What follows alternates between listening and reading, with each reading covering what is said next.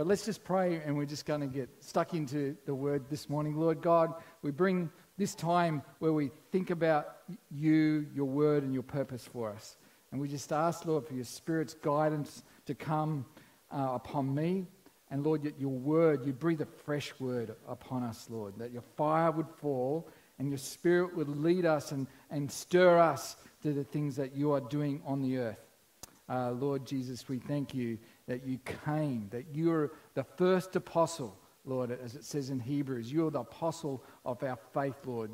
You were sent to us by the Father who gave us you, Lord Jesus. We're just so grateful that you were sent and that you went and that you came and you revealed the Father to us and you laid down your life for us. Jesus, we are here for that reason, that you laid down your life for us. You gave your life for us. And then, here's the best part that I want to celebrate today. You gave me your life. And you gave me your forgiveness. And you gave me your eternal life. And you gave me connection with God, the Father. God, I will forever be grateful of this. This is my story and this is my song. And I will praise you, my Creator, my God, all the days long. Lord, we just thank you so much. This is a glorious day. Lord, we just ask that your Spirit would stir us with the things that stir your heart. Amen. Heart to Heart's a great month for us to celebrate, to focus on global and local and God's heart for the world we live in. I just want to start with two quick stories. Down at Balmoral, we have a story of a man who met with Joe, our Balmoral campus pastor, to talk about, he's a real estate agent, and he was talking to Joe about the possibility of doing some property development of one of our Mance site down there. And he just came and he's got ideas for what real estate agents love to do is they love to get a buyer with a seller and they put it all together. And he came and met with Joe, but where's Simo? Is Simo here today? Simo, you're a part of this story. Here's how the story begins with this fella. So Joe meets him at Balmoral, and this is what happens. Simo's there working with a young fella. Wes? Is he here today? No, Wes is not here. Anyway, Simo and Wes are working, and Joe turns up, and Simo and Wes come and give Joe a massive big hug, and this real estate agent goes, what? And they're just, yakking away as brothers who are in love with Jesus, and they love one another, and this real estate agent goes, note to self, they love each other. Now, he didn't see that was weird. He thought that was cool. So, he then starts meeting with Joe, and then at the end of the conversation about the property, he starts talking to him about some of the questions he has about God. He knows Joe's a pastor, it's a church. Oh, I've got some things I want to talk to you about. So he starts having talk. They have a talk, and then Joe says, how about we meet in a couple of weeks? They have more talk about property, but at the end they start talking about God. This happens and happens and happens, and Joe then begins to start reading the Bible with him, and then the guy goes, I'm ready. Let's do this. I'm ready to give my life to Jesus. Now, he then tells the story. Backstory is that he goes back to the first day he met with Joe, and he saw you, Simo, and Wes, the way you greeted, and he went, this is real. That was where the story began. And then the story of talking about property, then some talk about God and Jesus, and God is already at work in his life, so he begins to think. Second story, a young couple started attending an entrepreneurial course at UQ where Brian Greenham, he and his wife are pioneering our startup church at New Farm. And Brian goes to this entrepreneurial class. It's a part of a sponsorship thing that he's involved with at uni. He meets this German and Norwegian girl that are going to this thing. He gets to know them, starts talking to them. They find out that he's a Christian. He finds out doing this thing. And Brian says, I don't know, you'd be interested, but would you like to read the Bible with me? Because they started to talk about God with him. And sure enough, this couple is starting to go to New Farm. I got a text message today. This is the third week in a row. And all they've done was get together with them and started to read the Gospels with them so that They're reading about Jesus and asking questions about Jesus. They're on the journey. I don't know where they're going, but they're interested in God and Jesus. They want to know. All Brian had to do was say, we've been talking about God, sort of Jesus. Would you be interested in reading the Bible with me? Thus opens a conversation. Now, what I love about the mission that God has given our church at New Heart is that our mission is a summary of the Great Commission, disciples making disciples.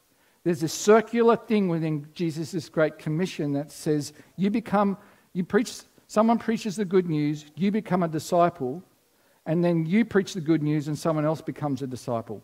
And it's this circle thing, because he said, go into the world and disciple people of all nations and then teach them to obey everything I commanded, which is including go into all the world or go into all nations and share them the good news. So there's this circular thing, which means that we need to keep going, and that's why there's this idea of the circle in our heart to heart and the keep going, that we're called to keep going, we're not called to stop. And how long was the Great Commission given to the church? Does anybody know?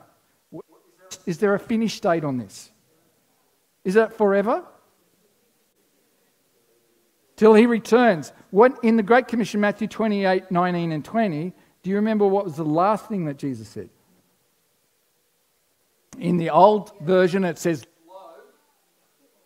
or we might say, yo. Yo, I am with you and even till the end of the age, which is when he returns and the world as we know it comes to an end and history as we know it has a new start. That's how long. We do not do the Great Commission after that. It's done. You get one shot at this, guys. We all get one shot. We all get one shot. We're all disciples. But however, my experience is that all of us can get stuck, and where we get stuck and stop going, or get stuck and we don't keep going, is we get stuck because of one of two things. We get preoccupied with life. This life, just the doing of life becomes the thing. So you take your eye off the ball in sporting terms, and you drop the ball is another sporting term. And so you get stuck with your eyes like this. You're just looking at your feet, you're looking at what's happening right in front of you, and you forget that actually Jesus changed your life eternally. He's caused you to know him. He now lives inside you. His message has changed you now and forever. And that was not just for you, but for everyone. You're not called to get stuck, you're called to keep going. And your life is forever, so you'll keep going forever. The message inside you is to keep going out to all nations, and it's called to keep going forever. Hey, that's a good challenge, right? So here's my learning objectives for today, my target, your takeaways. If we go to the first slide, I want you to go away here knowing that you are God's sent ones and that you are called by God to keep going and going. As Rolf Harris used to go, British mates, keep on keeping on, sure can. All right, so it's keep on going. And the second thing is I want to send you away with a simple tool. In fact, I'm going to get Brad, just if you could just give those out now so that they've got them in their hands and they're ready. I'm going to give you a simple tool to help you. If you're stuck, you'll leave here unstuck.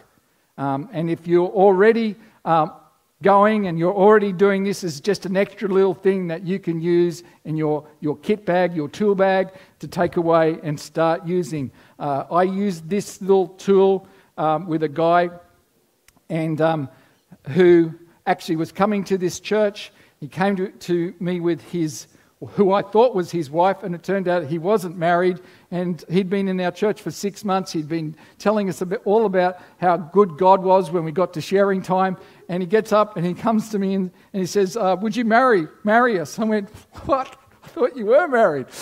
And I went, okay, I need to talk to them about where they're at with life and God and stuff like that. So I said, see me on Thursday night. We met on Thursday night, and I found out he's not even a Christian.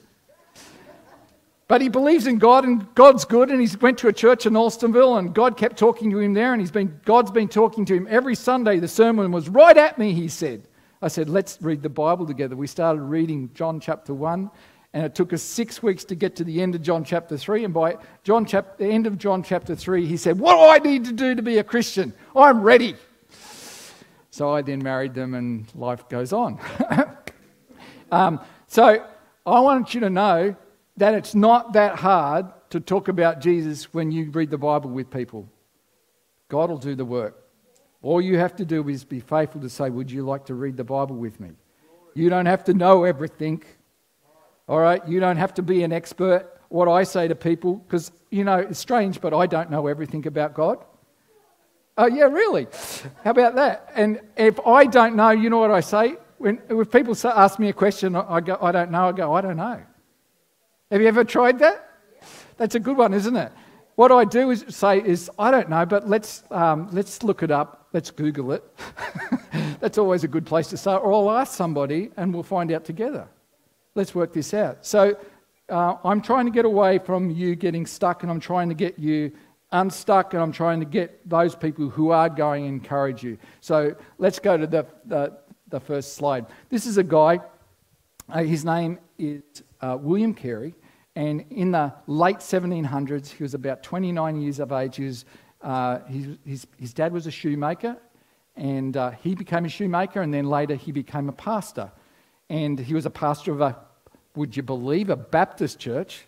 But he was in a Baptist church which was called a Reformed church. So John Calvin, who was a well-known theologian of his era, had just written a book, and his church had swallowed all Calvin and gone really hyper on Calvin's doctrine. And this is what they believed. They believed that you were chosen by God, that you had no choice in it, and that if you got chosen, you're in. If you didn't get chosen, you're out. So we don't have to tell people about Jesus. They either get it or they don't get it.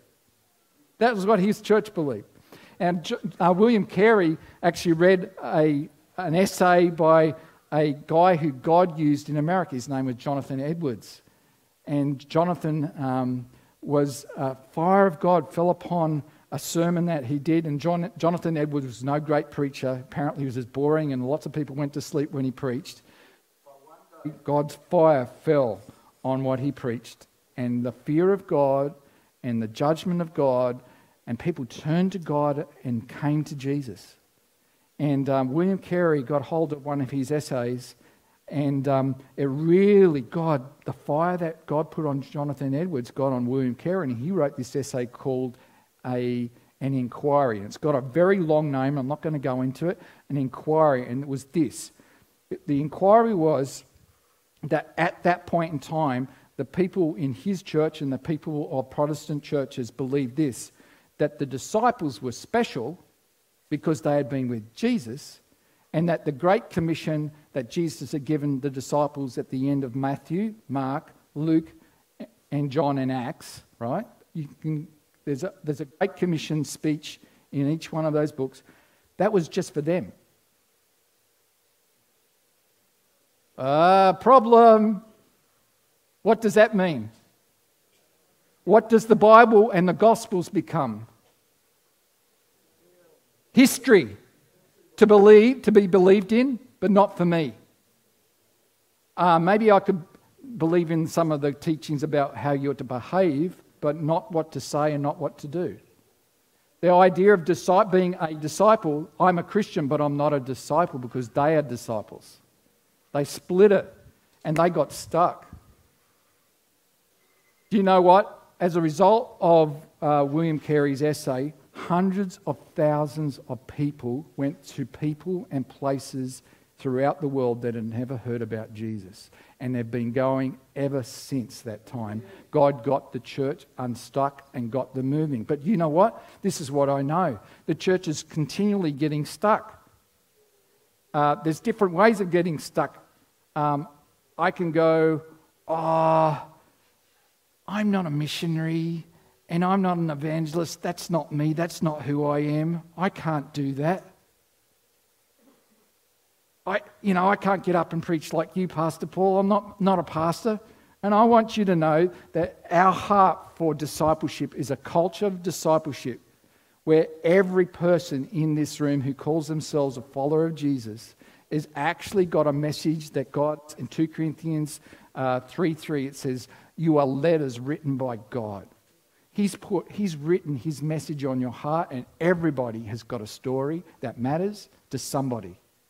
And everybody can share that story of what God has done for you, and everybody can ask a simple question. Would you like to read the Bible with me? I'm not an expert, but how about we just read and find out about Jesus, and you figure out what he means to you.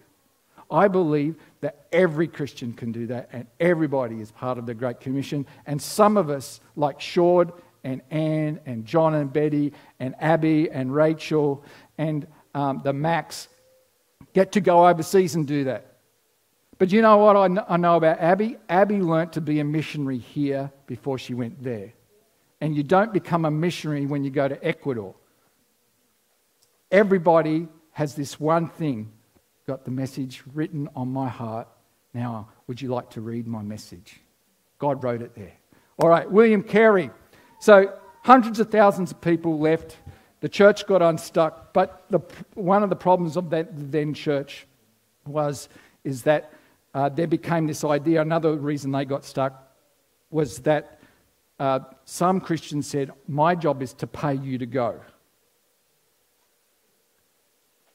You know, you go, be the missionary, and I'll be the one that gives you the money to go.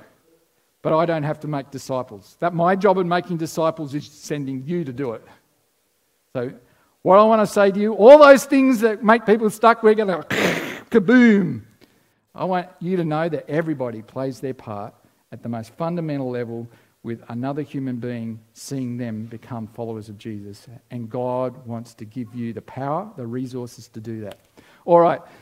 Just some biblical examples of people getting stuck. If we could go down to that list of stuckness. Israel got stuck. Israel were actually told, you're the light of the world, go and tell everybody. And they went, nah, it's all for us, God's for me. All right, they got stuck. Peter, after Jesus had risen again, Peter's and the disciples are sent to Galilee. And Jesus said, I'll meet you in Galilee. So what did Peter do? He went fishing. Why did Jesus send them to Galilee? He sent them to Galilee, I think, to remind them that that's where I called you. That's where you first followed me. That's where you made disciples. That's where you were sent to preach and to cast out demons. And you saw me do it, and then you did it. And that's where it all began. And I told you would be fishers of men. You like it. And he was reminding them. So Peter, what does Peter do? He forgets he's a fisher of men. And what has he's gone to do? Fishers of fish.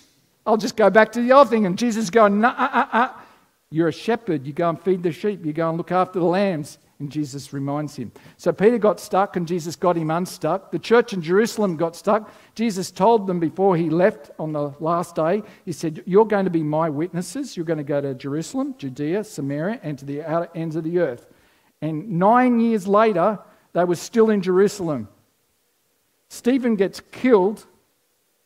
He witnesses to everybody. Stephen gets killed because he witnesses that Jesus is Messiah and God. They kill him, and a great persecution breaks out against all Christians. And guess what happens? They get unstuck. Christians go to every part of the known world, and the first story we read is a story of Philip being sent to tell the good news to a guy in the back of a chariot reading the book of Isaiah. And he's reading the Bible, and the guy says, do you know? And he says to him, do you understand what you're reading? He goes, no. And so Philip gets up in the carriage and he reads the Bible with him. And he explains who Jesus is from Isaiah. How cool is that? Doesn't that sound like I just told you that we're doing? Get stuck. He got unstuck, and guess what? Philip wasn't one of Jesus' disciples. The 12 got stuck in Jerusalem, and Jesus sends a one of the 12 to start a revival. And then the next story is that, guess where they get? Philip goes next to Samaria. Jerusalem, Judea, Samaria, the ends of the earth. By the way, the person that Philip goes to actually lived in the outer ends of the earth, because Ethiopia at that moment was the outer ends of the earth. Beyond that, into Abidjan, Ivory Coast, that was just uncharted territory. That was the, way out. And then finally, a theology got the church stuck. Gentiles have to become Jews. Galatians is a letter written where the church got stuck arguing over theology that said For you to be a Christian, you have to get circumcised, you have to celebrate all the feasts and do all these things, and you can't get into the church. The church got stuck. And Paul is told by God, get them unstuck, get them out. They don't have to become Jews. They can be Gentiles, get their hearts circumcised before God. Let them get it all sorted out. So there are examples of stuckness. So I want to take you to where this keep going started, and I want you to learn from it. It started when Jesus first called his 12. Where did this idea of going, this sending, this idea come from? Because the word going and sending are connected. If I tell Corinne to go, then when I refer to her, what I've said to her, I would say that I've sent her. So if you're a sent one, you've been told to go. And Jesus didn't tell the disciples to go only just before he went ascended to heaven. He actually told them to go years before, and he told them to do it while he was with them. And then he sent them to go. Mark chapter 3 is when he first told them that he would send them. Mark chapter 6 and then other Gospels like Luke say that then they went out and got sent to do some things. We're going to read it. Mark chapter 3. This is what happened. Jesus went up a mountain. When he goes up a mountain, what does he normally do? Pray. Right. He called them to him those he wanted. I love that phrase. Do you know what? Jesus wants all of us. And what does he want all of us to be? He wants so that he can appoint you. That means you're special. Every one of you. He wants to appoint you that they might be, and I love this phrase, that they might, and this is a description of what being a disciple maker is, that you might be, what does it say? Be with him. That's what it's all about. You invite someone to read the Bible or to meet with you, have a coffee with me. Would you like to talk about God? Talk about life? Read the Bible together? That's what disciple meaning. Do stuff together, and then as you're doing stuff together, you talk about God, life, and you share this relationship with Jesus with them. Be with him. And there was a purpose to them being with him so that he might send them. Send them where? Out. To go. And what was it to do? So that would preach. This word, this Greek word, is actually to announce good news. They were meant to be heralds. Hey, everybody! God is close. He's not far away. And his favour is wanting to be upon you. Come under his rule. Turn away from your own ways. Come into him and he will give you new life. This is the good news that they preached. And they demonstrated this great news with authority, even over demons. Sickness, death. This is before they go. In Mark 6, Jesus actually does all that after they spent some time with him. And what were they doing with him? What were they doing with him? If you're with him 24/7, what did you see? What did you hear? They were learning everything he said, everything he did, and his attitudes. His reactions, his responses, what he taught. They watched him deal with a leper person. They watch him heal that. He watch him say things about God and about Torah and about stuff. And they learnt in the daily life, and he would just do life with them. I love that. So, after we don't know what time period, after a time of being with him, he goes, right, I need you to go into the villages and I need you to do everything you've seen me do. I want you to do it. Everything you heard me say, I want you to teach. I want you to tell people the good news that I've been teaching. Now, guys, that's our job. Because that, when you get to the Great Commission, it's actually hit, repeat, and do again. It's keep going. When you actually get to the Great Commission and you see that word go, it's actually referring to a past sense of what they had already been doing. Do what you've already been doing, and then keep going, which is a future tense. It's keep going. You can't keep going if you haven't already been doing it. Guys, I'm telling you, our job here, if Jesus has come to be in your life, your job is to keep going until he comes. You keep going, as John Sharp said to me the other day, you go across the street and across the world. You like that? Or you could even make it across the room if you like. wherever you like, across anywhere. Just keep going. God's got someone that he wants you to be with so that you might share the letter that's inside you so that they might get it, make it theirs, and that they might go and find their divine purpose in life. You know, you have a divine purpose, and it is that you were born again for great purpose. You're born into God's family to be filled with his Spirit, his power, his message, his love, and to take that to the world. All right, so here's the tool that you're going to go away with. You got your booklet there? Who doesn't have one? They're printing some. These will be on our website, and you'll be able to get that. So there's some being printed, and you will get these booklets are available. It'll be in our resources section of our website, and it'll be a PDF you can get electronically. But simply, this is a way to share Jesus with anybody who I would say that you've had some kind of connection with and talked about God, and they've shown some kind of interest. So you've got a relationship with them. They've wanted to talk to you, or they've been happy to talk with you about God and shown some interest, and your response to them is, hey, we've been talking about Jesus and God, and you seem to be interested. Would you like to read the Bible with me and possibly read about Jesus' life? And you can read Matthew, Mark, Luke, or John. Now, what you've got in that booklet, in the back of it, is the resource section where you've got John's Gospel, where you've broken it down into readings, and you can read that with them. You could do one thing. You could say, you can read it, and then we'll meet and we'll choose one of those readings and read it together. You can ask me all your questions. When I read that with the guy, and it took me 6 weeks to go through 3 chapters, the problem was it took us 3 weeks to get through John chapter 1. It said so many questions. He would come and he'd go, I've got this question. What does this mean? And what does this mean? And what does this mean? And we never got to read anymore. And that's what life is like. You don't just keep reading and then just go on. You sort of just work with a person and just say, oh yeah, okay, let's talk about that.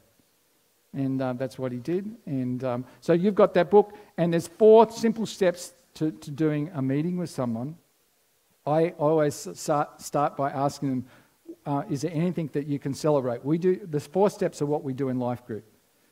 What can you celebrate in your life? Now, this person is not a Christian. They may not include God in their answer, but let's just celebrate, because one day you're going to say, has God done anything in your life that you want to celebrate? And they go, yeah, that thing that you prayed for me the other day. Have you ever done that?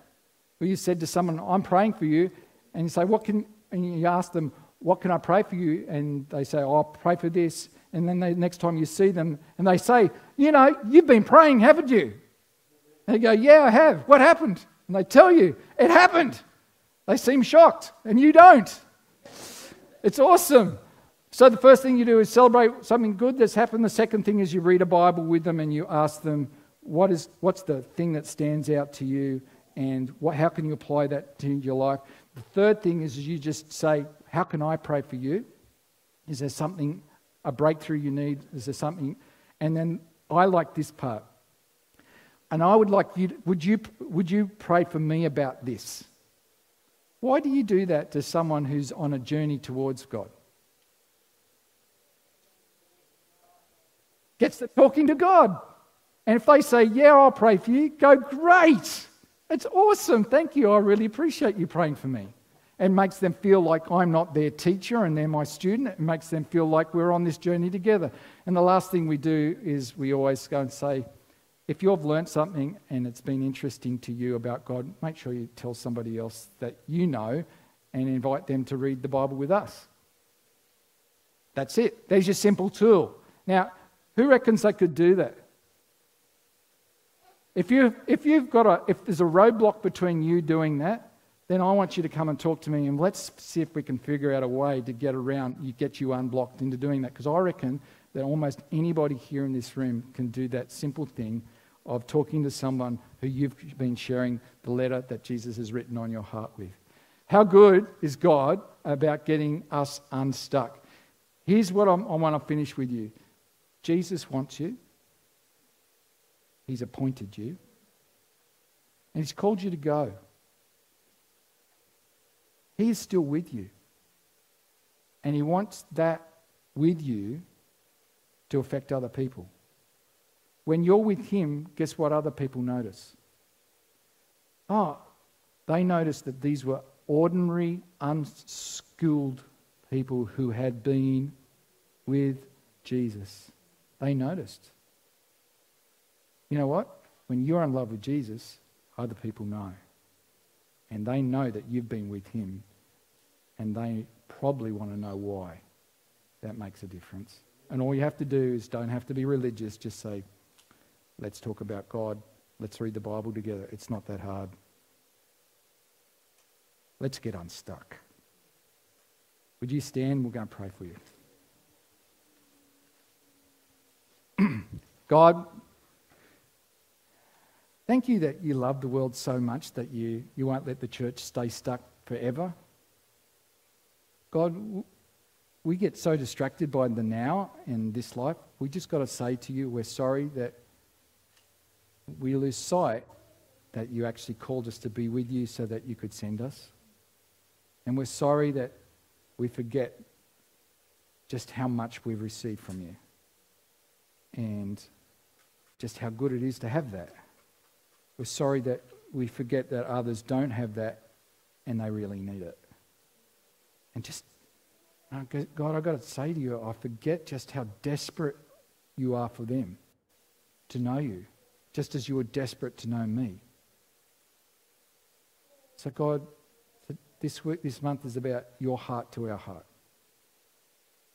So we just dedicate and devote ourselves to getting ourselves in a place where you could get us unstuck, where you could put your fire on our hearts like you did William Carey in a generation. We pray, God, you lead us to people, to those conversations where we can humbly share the message that you've written on our hearts. Lord, would you give us the power to do that? Give us opportunities to share. And may, Lord, there be a fiery wave of relationships that begin around your word, that end with people becoming appointed children of God who are with you, who are being sent into all nations to make disciples. God, we thank you for your presence with us in your word today. Amen.